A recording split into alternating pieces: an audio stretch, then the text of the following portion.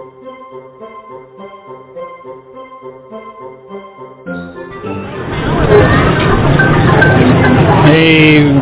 to Master More Podcast, this is Adam. I'm live from the Magic Kingdom. Figured I'd give you a quick little show, recap, preview of the Tron AP preview. I was able to get an annual pass holder preview for Tron Lightcycle run, and I'm online to check in.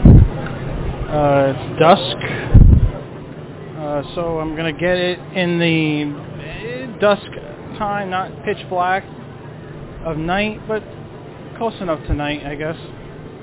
Not sure how long this is going to last. I don't think it's going to be too long of a show because I can't bring this recorder with me into where the ride is. That's a kid in front of me making some noises. But anyway, all right, so I am getting up to the check-in counter now. I'm going to turn this off until I pass through that. Okay, I'm back through the checkpoint. The checkpoint is to the left of the old Space Mountain entrance, or exit, excuse me. See, they have pictures of the Tron logo. I think I'm going to skip that. I don't need to do that. Yeah, so we're walking up into the building underneath the white canopy that you've been seeing getting made. I'm going to try to grab a picture real quick of the sign right there. Big entranceway. Huge paved pathways. I don't know if you heard the Tomorrowland Speedway go by. The people movers over top. I'm right next to the train. A lot of moving parts right around here. Canopy has got its blue and turquoise like color scheme going on. Taking some video of that. I'll share that. That's the train. That's the Lightcycle. Excuse me. I just passed overhead. That's pretty cool. To my left, I can see the Speedway and the castle. There's another walkway below us. I don't know where they're going. Looks like it might be people with wheelchairs. I'm not sure. Or that could just be the bypass to Fantasyland. The inside of this canopy is all like different LEDs, making different patterns and stuff. It's really cool. Just a lot of pathways here that they have paved to hold a lot of people. Although this ride will open with a virtual queue, so I'm not sure how long I'm not sure if it's going to need big crowds to the beginning of the time. It's also right next to Space Mountain. You can see Space Mountain all lit up. It's got really nice music. I'm assuming it's from the second Tron movie, Tron Legacy. I have yet to see that movie.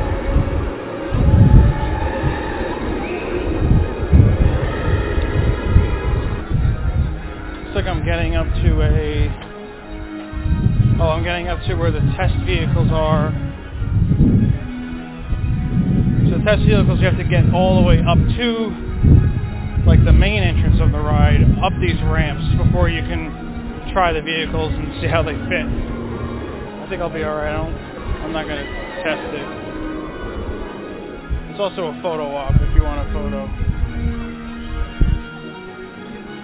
Yeah, because that's really what the line is for. People waiting to take a picture with the motorcycle. This is nice. This is really cool. The entrance into where the ride is itself, it's got the blue lights on and everything.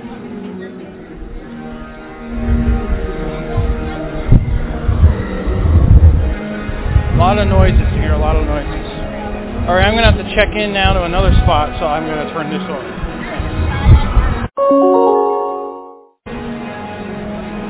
Okay, I'm out of Tron.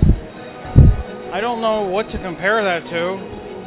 I mean, it is a very intense roller coaster. The launch is fast. The seat is very uncomfortable to sit in. I would not wear a skirt if I were you when riding this, because when you lean forward in the seat, your backside is exposed to the people behind you.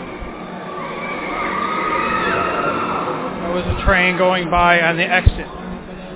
Yeah, so do not wear a skirt. Yes, you lean forward basically the whole time. Depending upon how big you are, like I am, you are pressed against the front a lot, and you are also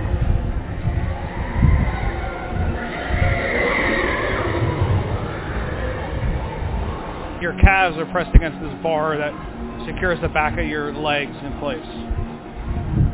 The ride is a little short. I mean, it's probably no more than it can't be no more than 2 minutes of actually being in the ride. But the indoor portion is long, a lot longer than I thought. Based on how long the line took, I was able to ride in the dark, because it got dark by the time we were outside, so that was cool. Exiting, I can see Cinderella Castle lit up, the Astro Orbiter lit up, and it's neon, so that's really cool. Definitely check it out at night, even if you don't ride it.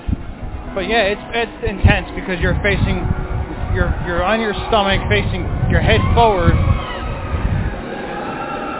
It's a lot different than, say, like Guardians of the Galaxy or even Space Mountain, because just of that position alone. And it goes fast. I don't know how fast it goes, so I'm sure I'll find out and let you guys know eventually. But there's a bathroom here outside at the exit with a water fountain and a water bottle refill, so I'm going to do that.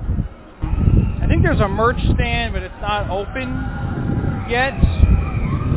And yes, they do have lockers. You do have to put bags in lockers.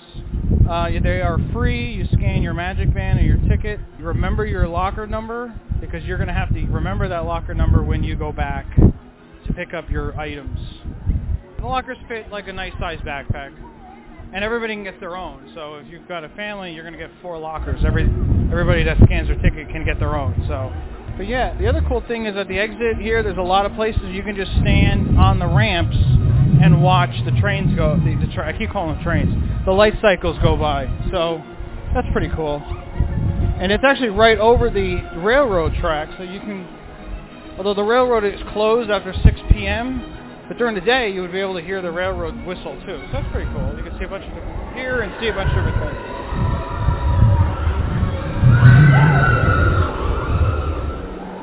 The train going through, that's train. Lightcycle. I'll get it eventually. But yeah, riding at night was really cool because the lights on the canopy and all the lights kind of pop, and you can see it, I'm sure, a lot better than during the day. If you can ride roller coasters, ride it. There's a pre-show in there that's interesting.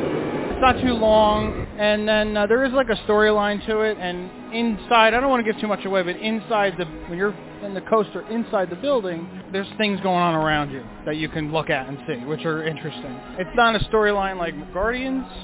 It's not like that at all. It's more basic, but that's okay. Not everything has to be a novel on a ride. Highly recommend doing this. And then they do have the sitting regular seats. If you don't think you can sit in the bicycle type, the seat that they have that's been advertised. So they do have sitting seats. There was a little bit of a line for that, and I'm sure that will be longer as it's open to the public as opposed to just annual pass holders. But although maybe not, because it's the same amount of people going through, so how much more people would it be? I don't know. But anyway, all right, I'm going to sign off now. Hope you enjoyed this little snippet of Tron preview, and thank you for listening. And as always, this podcast is sponsored by Main Street and More Travel. Check out their website, mainstreetandmoretravel.com. Request a quote, and like Chris and her team, plan the next vacation to Magic Kingdom so you can ride Tron. And you can find us, the Mouse and More Podcast, on Twitter, Facebook, and Instagram for the Mouse and More Podcast. Leave us a review if you like the show. Let us know. Other than that, have a great night. Thanks.